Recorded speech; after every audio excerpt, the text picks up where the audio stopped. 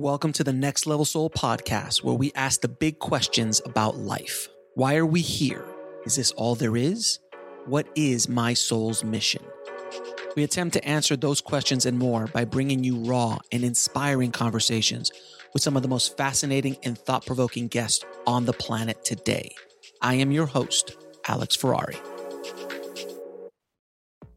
I've always wanted to help the audience take their soul to the next level, so I've partnered with Mind Valley and other amazing free courses on spirituality, mind, body, soul, longevity, wealth, and so much more. All you need to do is go to nextlevelsoul.com/free.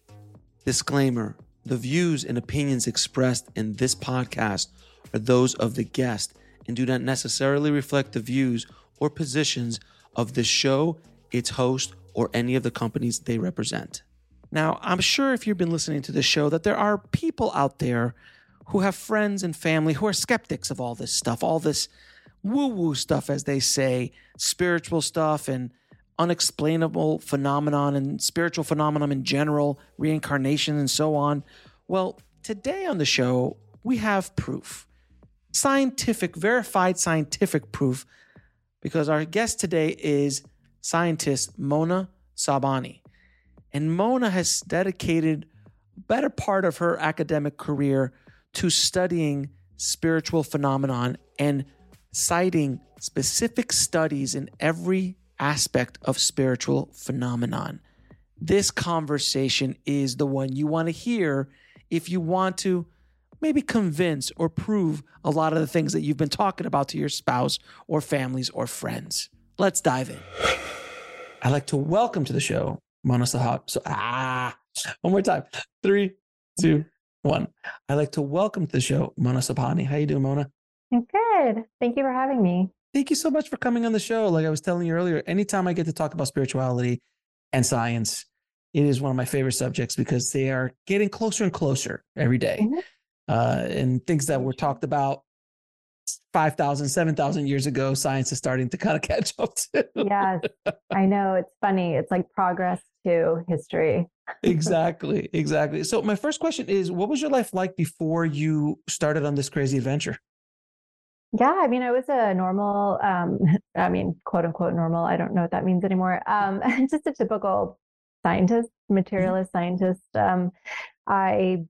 I worked at a digital health center. I'm a cognitive neuroscientist by training. I did like brain imaging work for most of my career. And then in the last few years before all of this happened, I was working at digital health centers. So we were using technology like wearables and mobile apps to collect data from people, physiology and behavioral data to see if we could predict health and human performance. So I don't know. I was just doing that and I loved it. I was really passionate about it. I've always been, I love science. I've always been passionate about how can we measure, how can we like use tools and technology to get a better understanding of how we work biologically and behaviorally. So yeah. Did you have a spiritual background or a religious background? No, not at all. I was actually very anti-spiritual and anti-religious kind of because, I don't come from a religious family and never really needed it. I wasn't exposed to it a lot. And then the more and more, by the time you finish grad school and you get more pulled into science, the way you think about everything changes drastically. And you really think in a more quote unquote scientific mindset, a reductionist, materialist mindset. And it was hard for me anyway, to see where spirituality could fit in there. So yeah. So then what was the spark then? What was the spark that decided? Because I've had other scientists on, I've had quantum physicists on, I've had neuroscientists on, and it's always interesting. There's always that thing that sends them off onto this road, and then they start bringing their science in to the new knowledge that they're learning. So what was it for you? Yeah, it was a series of life events, as it, usually is. It's like a perfect storm of things. But for me, it started, I guess, like the seed being planted to me understanding that there's more to the universe, was that I'm Persian.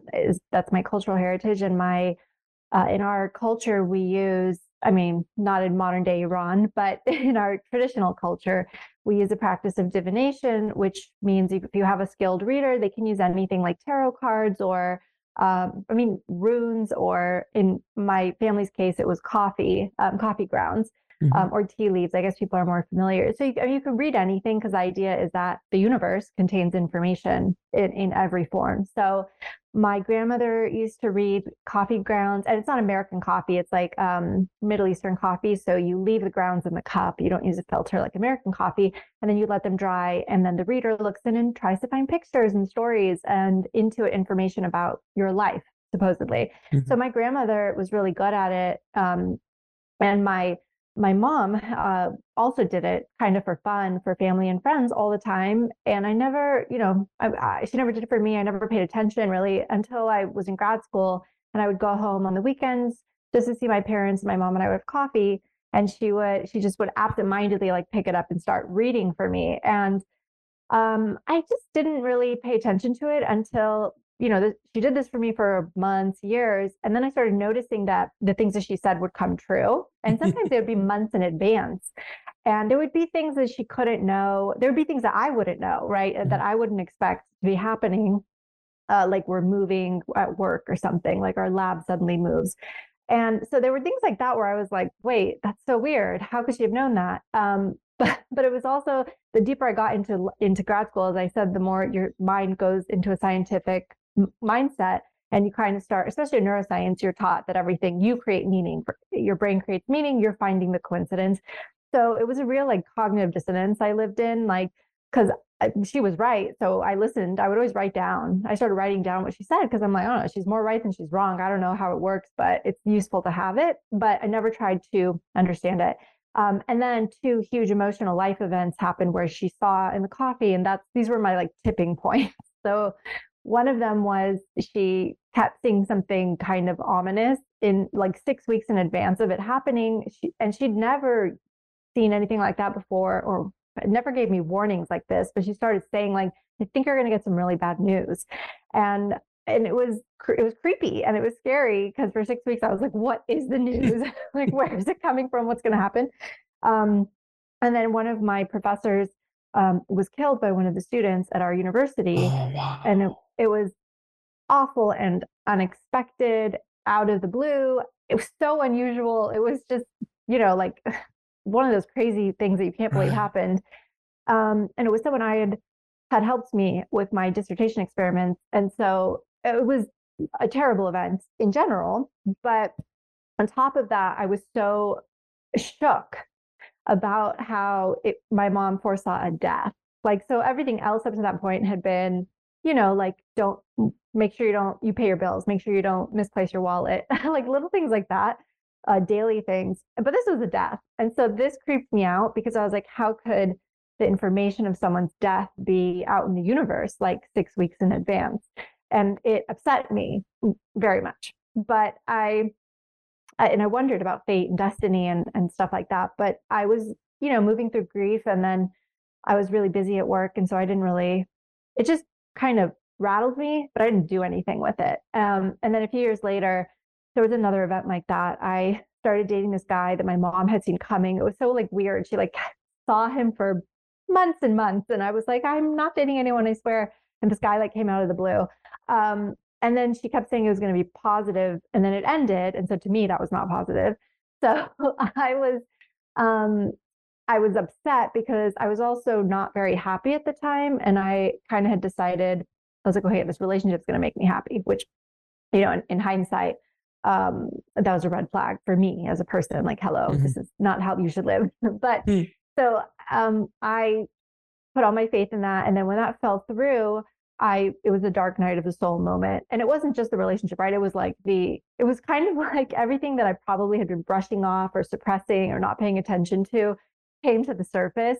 And I was like, I don't understand why we're here living. What is the point of life? Like, it was, I lost hope and optimism, and I was like, nothing's ever going to be happy again.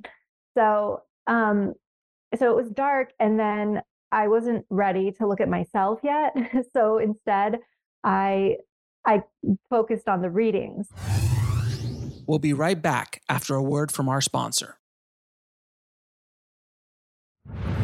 And now back to the show. And at first, and I was like, what is it? What is it about these readings? My mom said it was going to be positive. Did something change? Not even like, like me going deeper and being like, is there something positive I'm missing here? Which is really what I should have done, but I didn't do it till later. And so I got really interested in the readings, and my girlfriends had, we live in LA. They had gone to psychics before. I had never, because I didn't believe in it. And they were like, oh, we know really good psychics. Let's go to a psychic. Your mom's great, but maybe you want to get another reading if you're curious now. And so we went, and we did this like informal kind of, we went a few different times, and we swapped readers, and then we swapped readings to kind of see, are they giving vague information? Is it readings that we could swap and would be applicable to each of our lives? But we found, since they had like vetted them, they had gone to them before, they were good. I realized that no, like these, we can't swap readings. Like they're pretty specific to each of us. They would say things like really specific about each of our pasts, and would like correct, as a scientist, I was like, they're correct on like 7 variables. Like, what are the odds of that? Like specific variables. And they would name cities like involved with events. And I was like, oh my God, how many cities are in the United States of America? How could they possibly guess the correct one? So it was things like that I was really taken aback. And I thought, well, maybe we don't understand everything about the universe, and maybe there's information or energy or something. Like there's a lot we don't know about physics. But what I was really interested as a neuroscientist was, how is it coming in, and how are we perceiving it, or like how are the readers perceiving it? So I got interested in that, and then at the same time, I serendipitously I wasn't listening to anything spiritual. I wasn't spiritual at all at this point. I was just kind of curious about psychic readings. But I was listening to Chelsea Handler's podcast, and she had a psychic medium on, like right at this time when I was just interested in this stuff. And Chelsea Handler was a skeptic. So I was like, this is strange that she has a psychic medium on.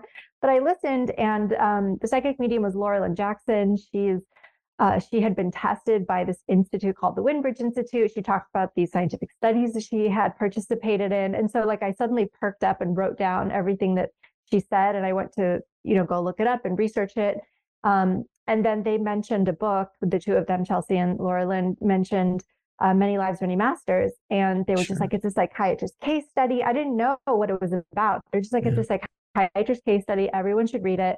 So I ordered it, and it arrived, and then I read it, and I was like, what am I reading? Like, I didn't know what past life regression was. I didn't know anything about that stuff. And I was like, this is the book they recommended.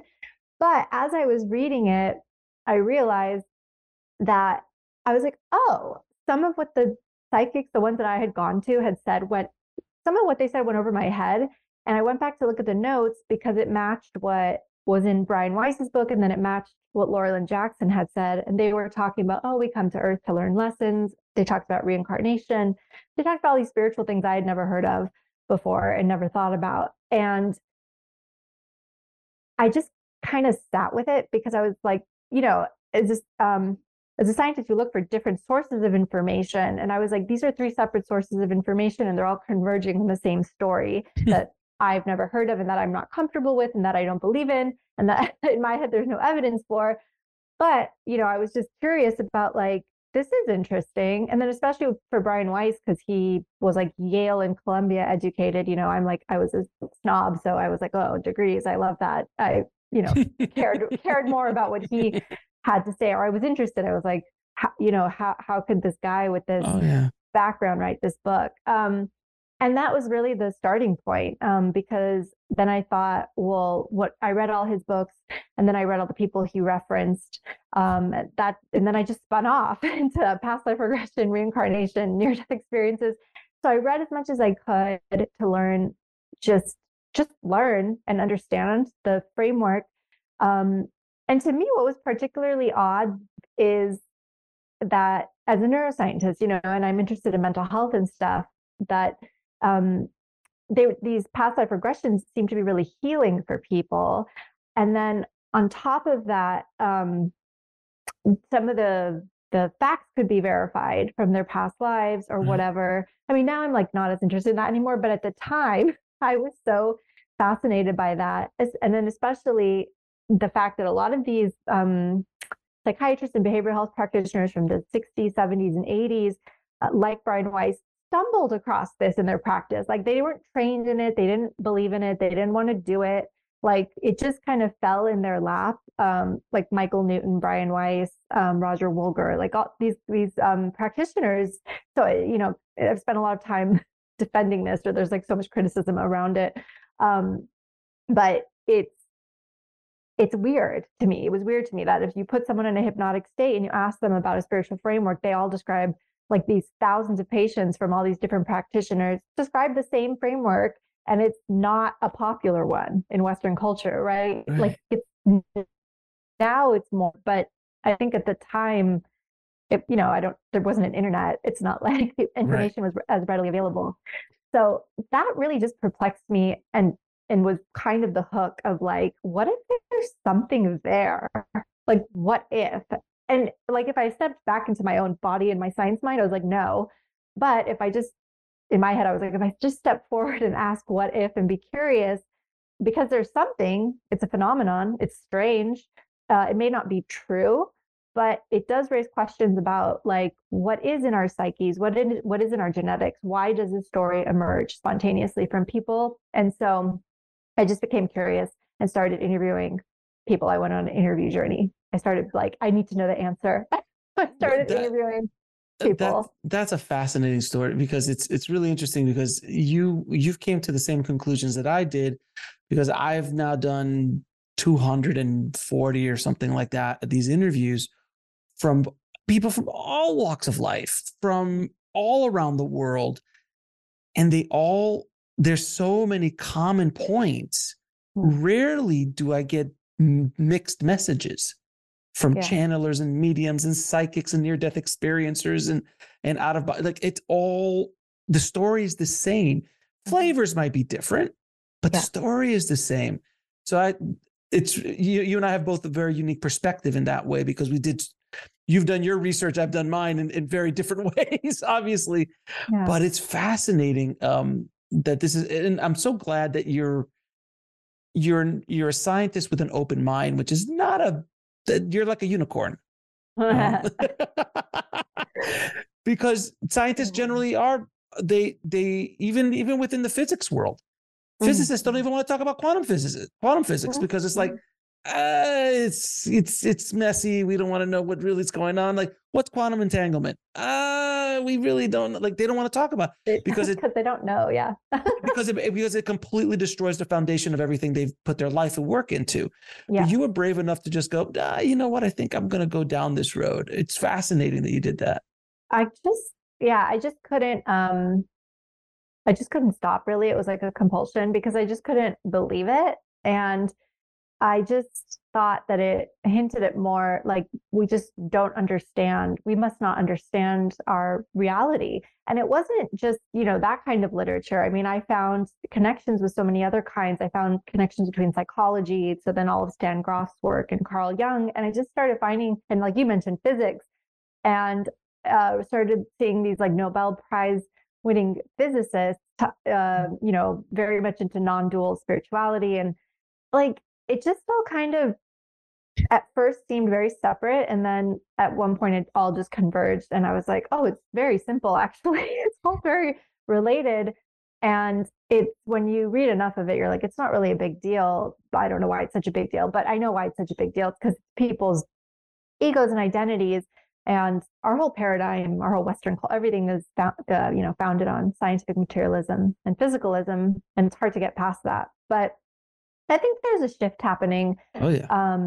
Especially, I was going to say this because it's true. It's true that scientists publicly don't. And that's one of the points I make in the book is they publicly don't admit this thing. But if you ask them in private, as I did, all of them have their own stories. They may not believe, people are on a spectrum of belief and I don't think belief is linear. You don't go from one thing to believing another. Like, I think we all fluctuate back and forth and are trying to figure it out. But they all had their own stories, and they all admitted to me, or we talked about how we don't know everything. We'll be right back after a word from our sponsor. And now back to the show. And if you do science, like if you do experimental science, you'll be the first to admit that, because we make a lot of decisions in our experiments. We make a lot of assumptions. Like we don't know everything. And we can't know everything with our tools. So in private and in cocktail hours, they'll tell you, and they're all interested. And like, I was really surprised. Some of my colleagues, like me, had members of their family that had, intuitive abilities. I had colleagues who had read all of the literature that I was just starting to read about psychic phenomena. And I was like, oh my God, you know about it? Like, you know these authors.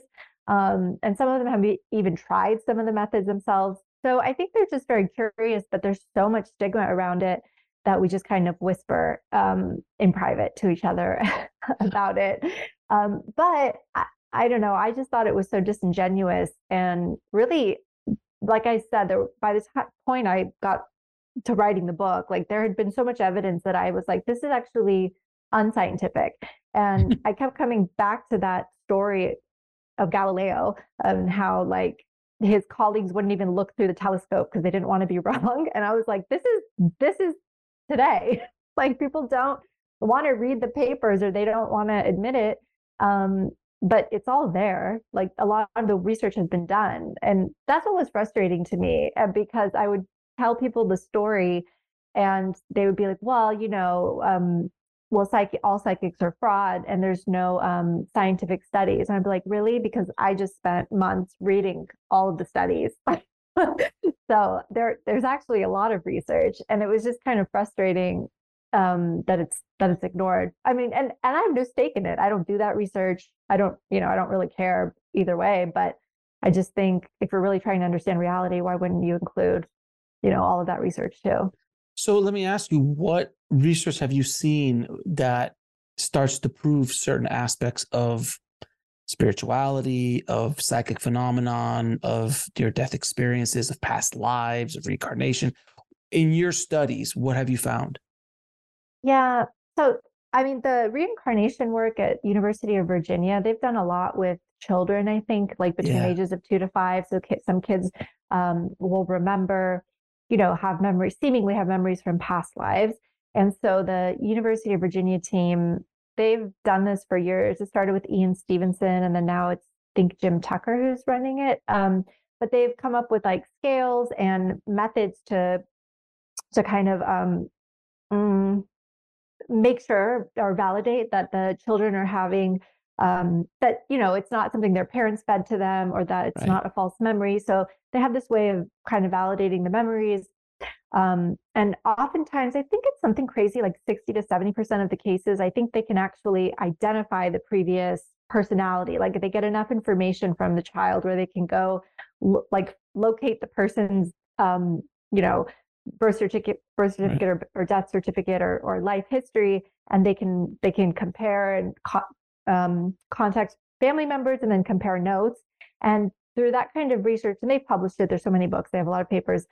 So I mean, that's probably the closest we're ever going to come to proving reincarnation, because it's kind of a hard it's a prove. tough thing. Yeah, it's a tough thing. Yeah, it's not a lot of beakers it's not easy. Yeah. And then the psychic phenomena, I mean, the US government, I wrote about this in the book, but the US government, which did a lot of research on this, they had like a 30-year, 25-year program. Those were some of the people I reached out to. I spoke to some of the physicists who did that research, just because I was like, I read all the papers and I was like, this is, insane. Bonkers. Like it's all bonkers. Yeah. A lot of it is classified, but some of it's published, and some of it was published in like Nature and some big science journals. So I wanted to speak to them, to see if they were like crazy, but they weren't. They were lovely. And then I know some people don't trust the government. So those studies have been replicated, and there'll be things like, very well-controlled studies of computerized tasks, and they'll have the computer randomly will choose like one of 4 or 5 symbols, and then the odds of a symbol coming up. Let's say if it's 4, the odds is 25% of the time you'll be correct if you're guessing. And then they'll have a person try to guess the next symbol. And they, some people above chance can guess the correct symbol.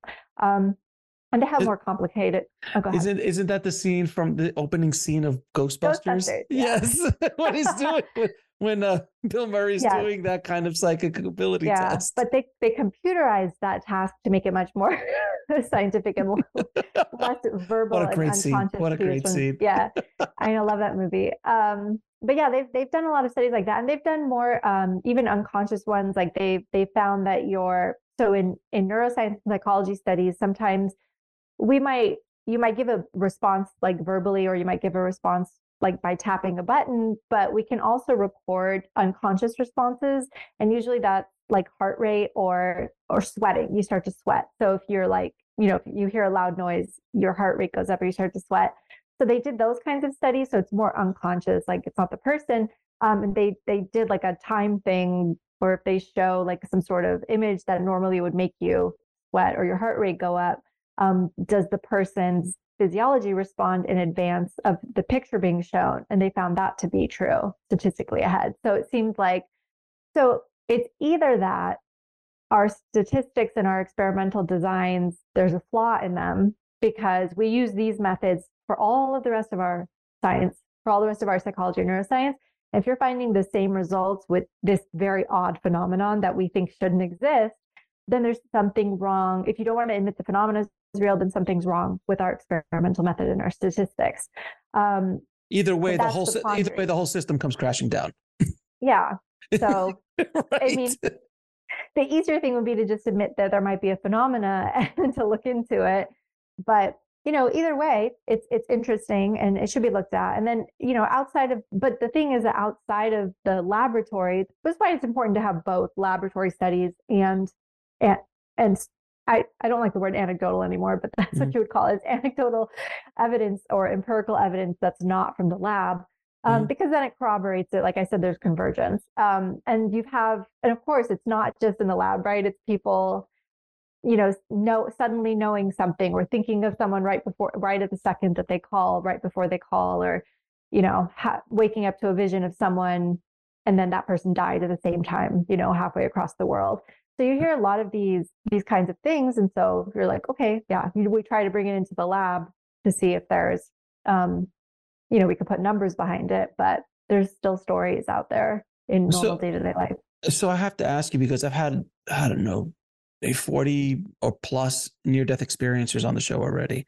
Mm-hmm. I love to hear a neuroscientist's approach or opinion of the near-death experience phenomenon, because again, just from my anecdotal experiments and interviewing that I've done from people from around the world, and also had a scientist on who studied indigenous near-death experiences, which I always am like, Jesus is everywhere. He's the hardest working man in show business. He's at everybody's near-death experience. Like, he's always around. But I go, but what happens to a tribesman? What happens to a Buddhist? What happens? And they were like Aborigine near-death experiences, or African tribesmen near-death experiences, but they all have similar things. So if it was just an American phenomenon or a Western phenomenon, why are they having it? I love to hear your point of view on it. Yeah, they're so the typical, and this would have been my response, before this research journey and transformation for me, is that your brain is losing oxygen and some cardiac arrest, let's say, and the truth is we can't explain it. So, and because first of all, we don't even know how the brain works in a normal state. So we have, we don't. Still trying to figure it out. Yeah. So in a dying state, we ultra don't know what's going on. And we'll just say, well, it's an unusual physiological state. And we have all these explanations, like there's not enough oxygen, they hallucinate. But what's interesting, what we've been talking about, is the similarity between what people see. And it is interesting. I mean, there's some cultural context in the literature, like some, they may see certain figures from their own culture, but there is also, like you mentioned, cross-cultural things that people see. And there's just and people have done the studies. We'll be right back after a word from our sponsor. And now back to the show.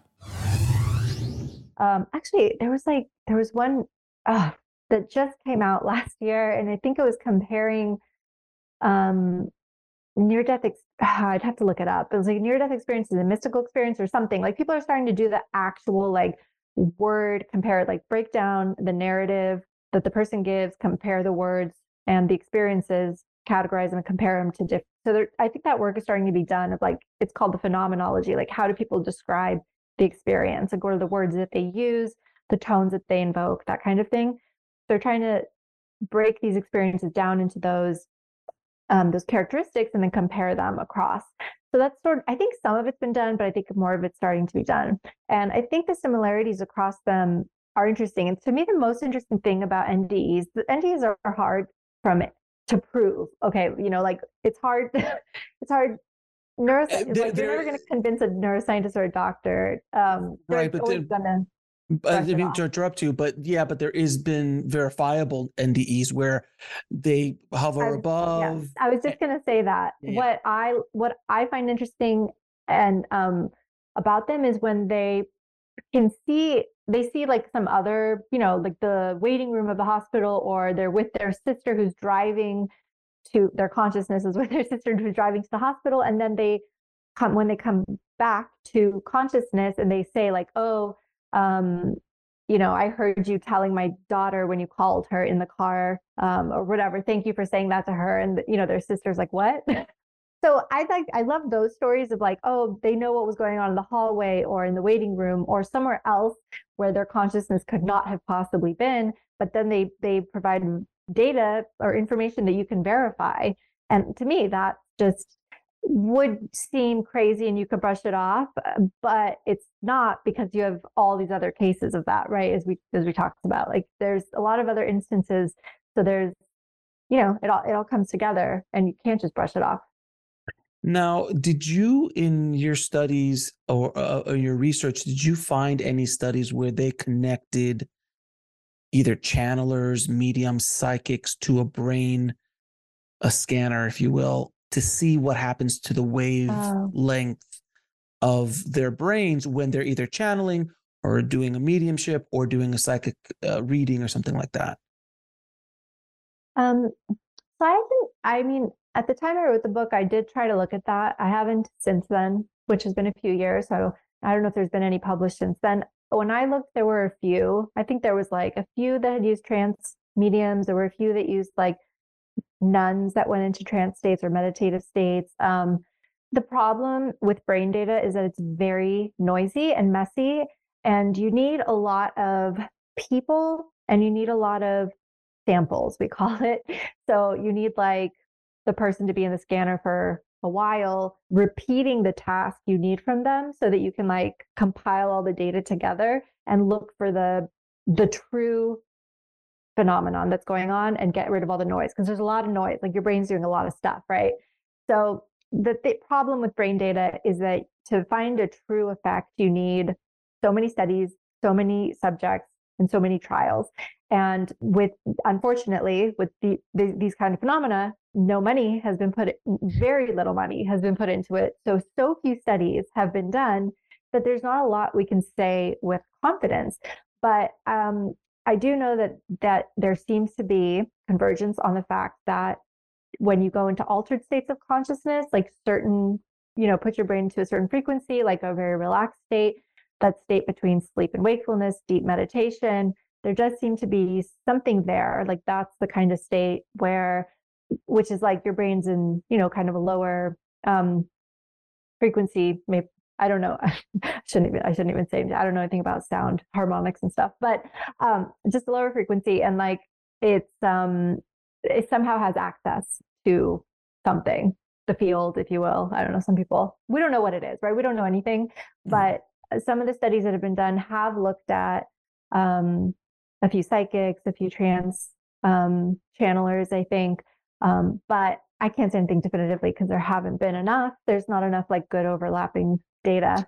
And how about meditation? Because there has been obscene amounts of research into meditators and Buddhist monks and like really deep meditators. Well, I could say this from the meditation literature, which you're right, there's more of that, and the psychedelics, which is just happening now. Yes.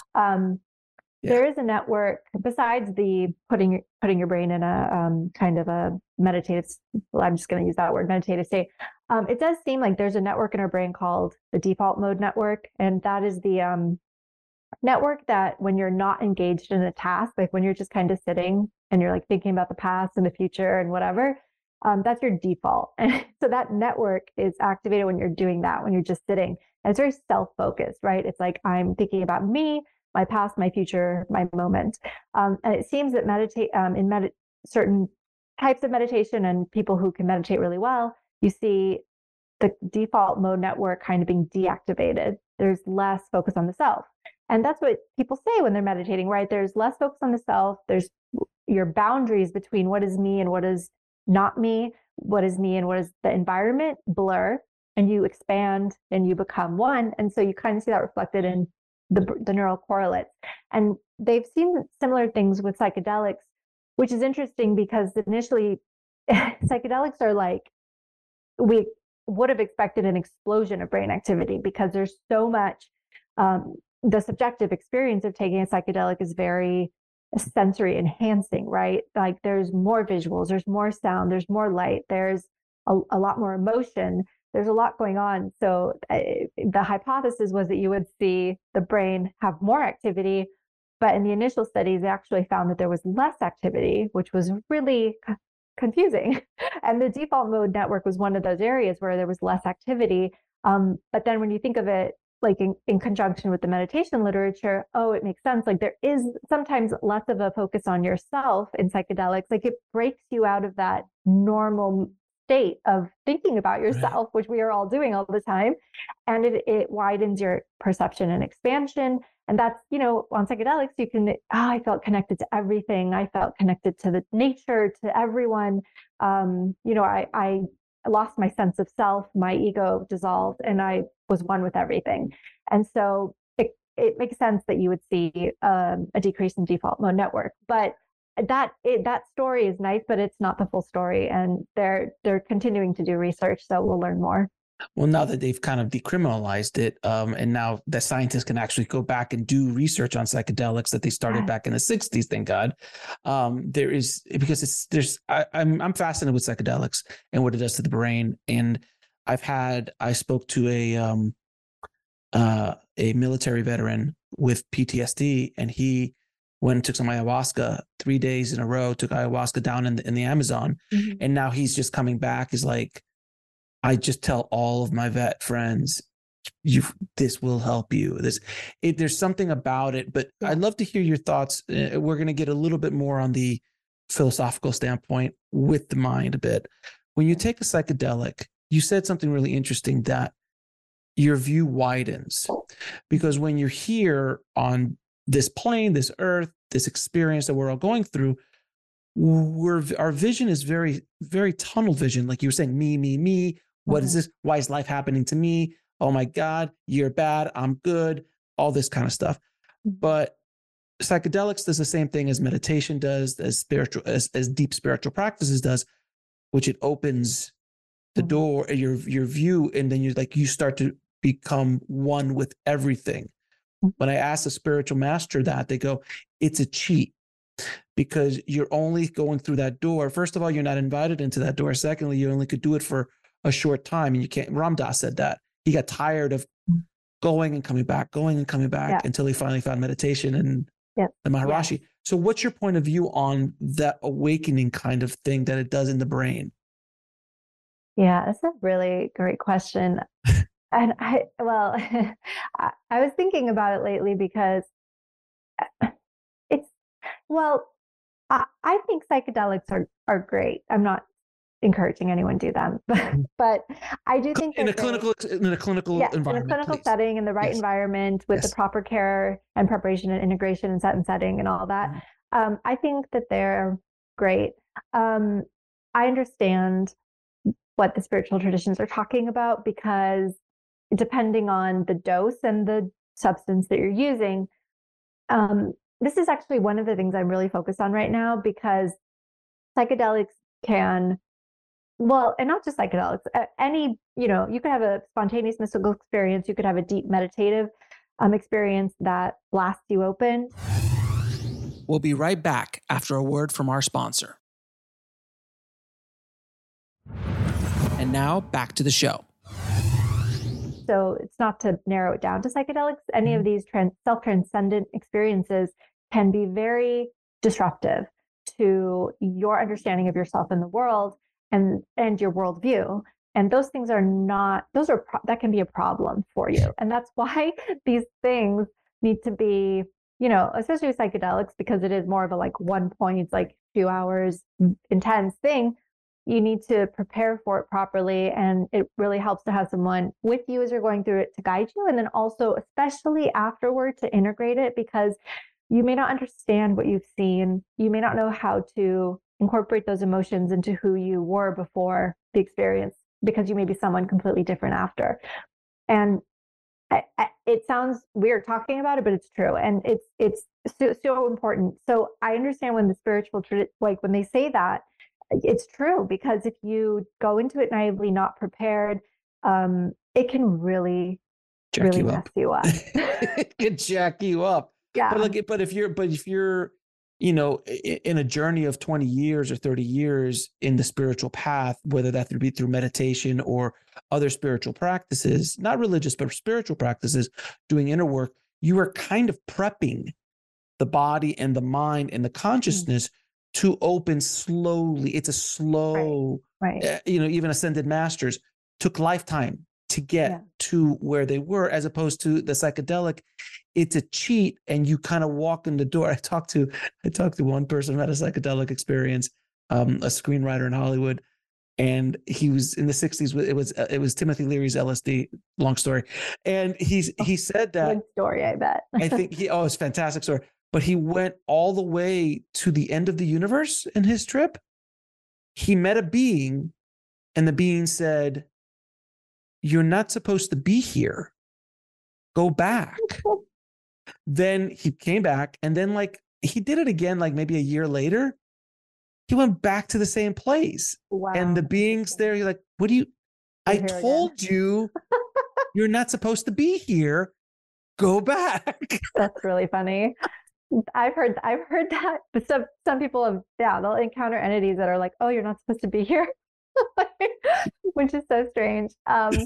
Yeah, I'm telling you, it's a hack. You never know what you're gonna get. It's wild, but I do think that they're valuable, and I do think that if you can prepare for it, that it's good, because in this day and age, dedicating yourself to a meditation or a spiritual practice is a high threshold to reach. It's hard for people, and so it is a cheat, right? Like you're saying, but I don't know. Sometimes I think it's a necessary cheat, because also just knowing that you can get to that feeling, just experiencing something gives you hope that you can experience it again. And, whereas it might take you years through meditation, but I think obviously they should go hand in hand and always with care. But I'm not quite as strict as I think about that, like the cheat, because people have mentioned it to me, and I was like, I don't know. I don't think anything's a cheat. I think if it's available, it's available. I don't know. I don't get it. Right. But it's kind of like if I show you a crack in the door and it's dark in your room and all you can see is a little sliver of light, and I give you a cheat to crack the door open real quick, you see the outside, and then the door closes, and now you're back in that same little room. You are now aware that there is a bigger thing. So I think you're right in a sense that when you go into that, it does from I forgot who's doing a lot of the leading research in psychedelics. I forgot what college is doing it, but there's it's Hopkins, exactly. A little known college, a little known institute. Yeah. The research that they're doing, they're saying that everyone who goes through it, it's like 8 out of 10 say it's, or like 5 out of 10 say it's one of the top 5 experiences of their life, up there like with birth of a child, death of a family member, and then it's 80% actually. It depends on the study, but it's 60 to 80%. It's top 5, and then there's even a little bit higher than that. That it's the number one experience of because it's a glimpse of what is there, and it answers a lot of questions in that glimpse. Yeah. So there is value there. And I love, what do you think of microdosing? I don't, there haven't been that many studies on microdosing, like well-controlled ones. Mm-hmm. So I searched for them, but people seem to, I don't know, it seems to work for people. But the truth is we don't know if that's placebo or not yet. But I think Paul Stamets actually just released a study last year. He's a mycologist, and they showed like a good effect. So again, there's not, if you're looking, there's no like double blind. There haven't been any studies like that yet. They're probably being done now, but it'll take a while for them to publish those. But for people, what they've done is like ask, like internet survey, like, do you microdose? And then they'll ask for the results, and people report, oh, it, increases my productivity, my creativity, my mood. It brought me out of my depression. It brought me out of my anxiety. Like nothing worked for years and years.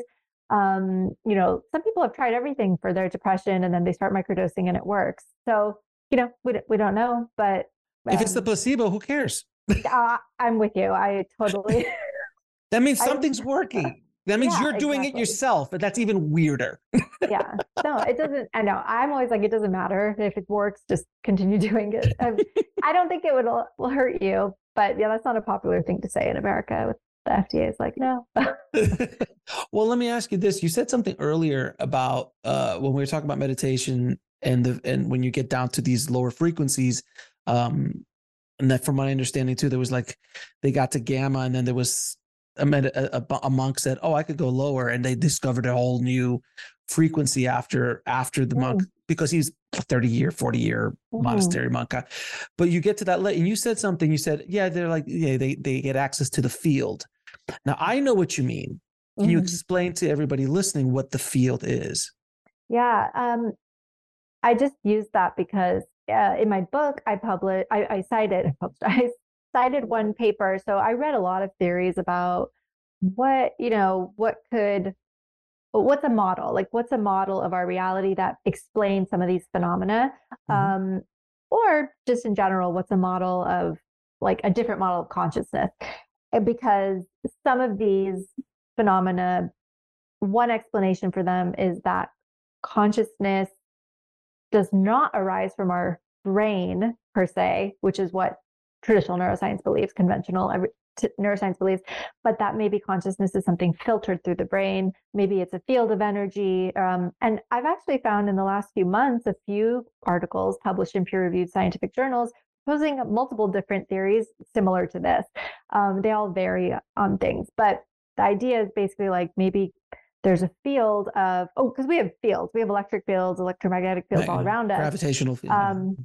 Quantum fields. Yeah. So the theories vary widely, but I took one paper just as an example in the book. It's by Kepler. So it was like 2020. And the theory he uses is cosmopsychism. And the theory basically goes that, let's say consciousness is, actually, I don't think does he use consciousness? Oh, now I've read so many papers, I'm getting confused. But anyway, he proposes that there's a field that runs through everything, right? It's a field, and that it contains two aspects, not only a physical aspect, but also a phenomenological aspect, which is what I was talking about earlier, that subjective feeling. So like what it feels like to be me, like nobody will ever know. Like you'll never know exactly what it feels like to be me, or the way that I experience water or drinking alcohol or having a strawberry. And the same is true for you. And neuroscience has no answer for how our firing the electricity in our minds creates this experience, this subjective experience.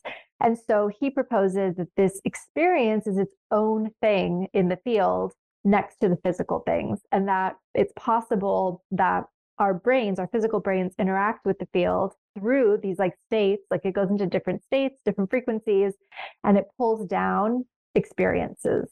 And part of that is this like subjective experience, this experience. So that's one example. And I know that, one of the physicists that I spoke to from the SRI, the Stargate, is that what it's called? Yeah, Stargate research programs. Yeah. he had a theory that he calls it the 0 point field. I think it's a quantum field that runs through everything. And I say in the book, it's like the Star Wars, the Force. It's the Force. Like it's the Force. Yes. Yeah. Yeah. I was going to say. Yeah. And that we basically are in touch with it all the time, but that in certain states we have more access to it, and that the field has everything. It's like the past, the present, the future. It has all information. We'll be right back after a word from our sponsor. And now back to the show. And that's how we would be able to get information that we're not supposed to have. Like, I'm not supposed to, in our physical world, in our normal model, I'm not supposed to have information about what you're doing, if I'm not talking to you and you're on the other side of the planet.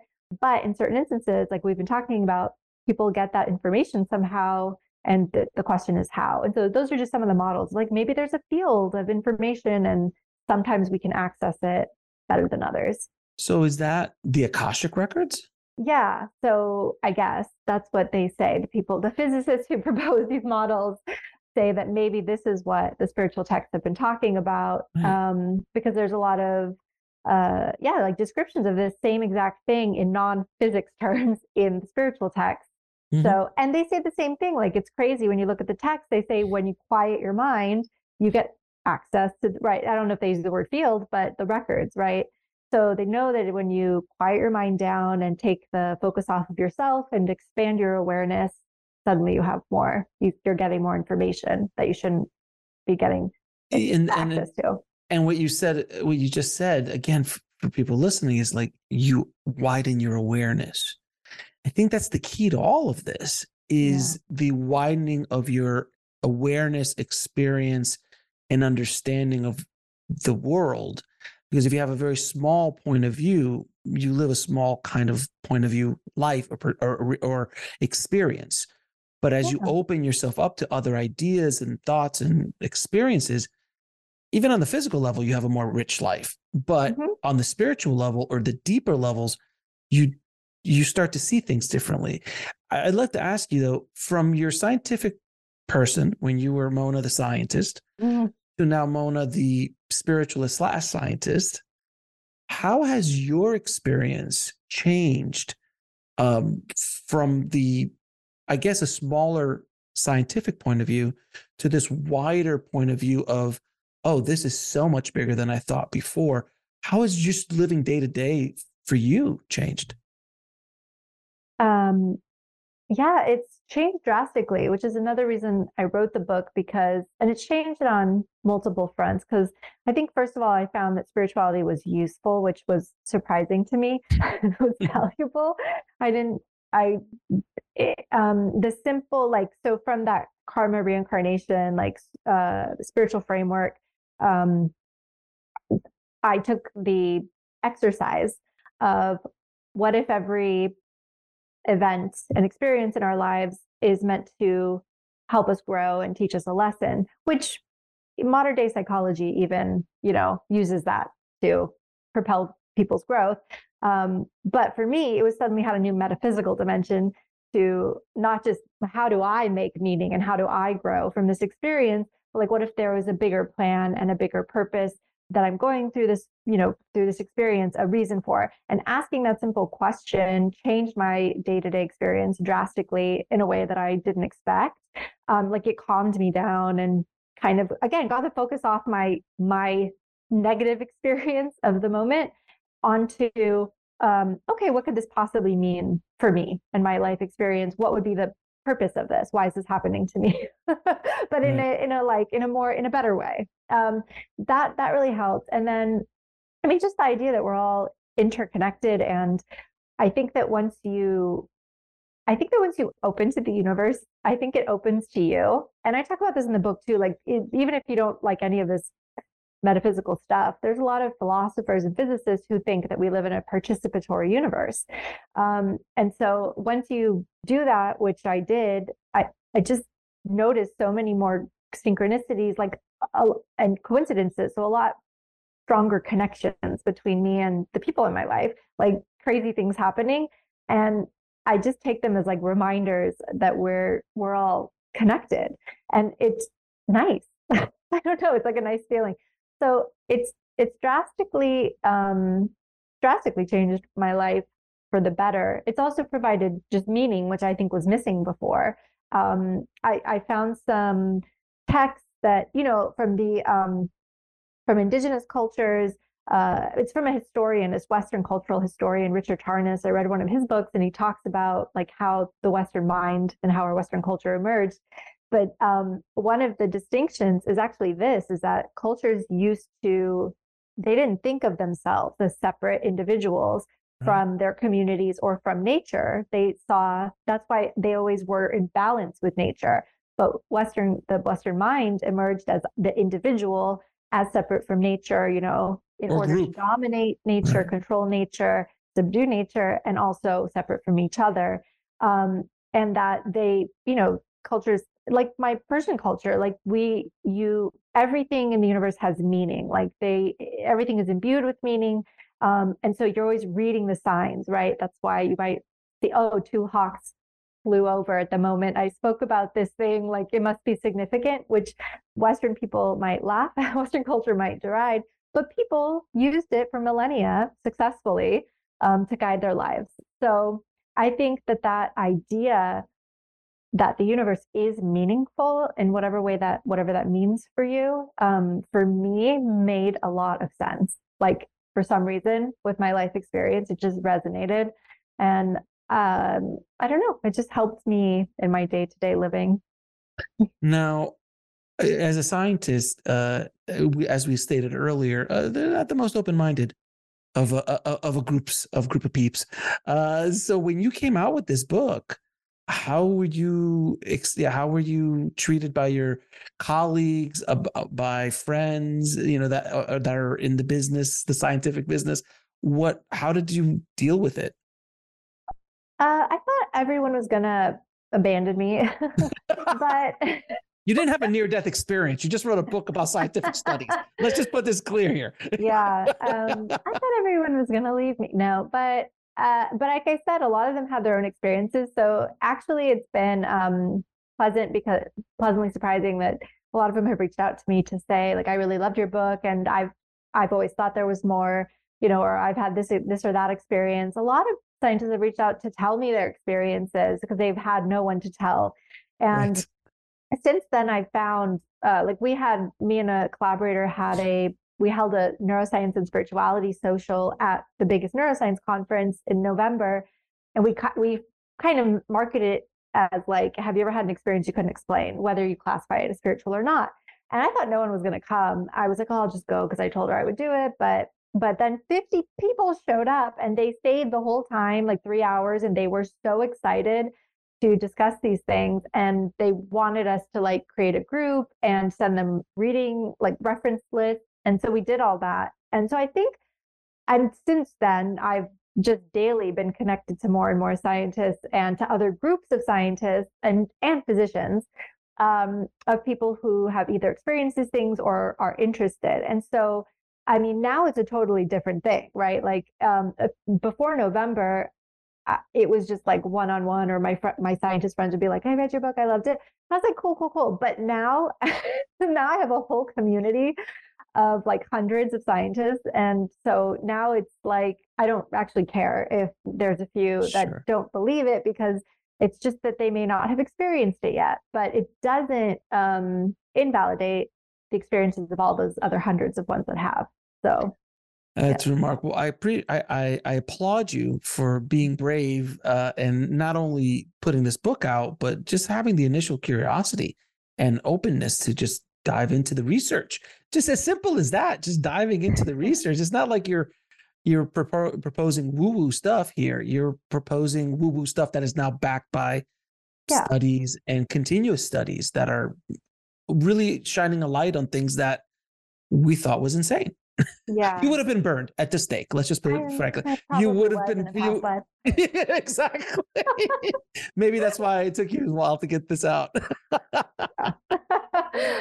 Now, I'm going to ask you a few questions. I ask all my guests. What is your definition of a good life?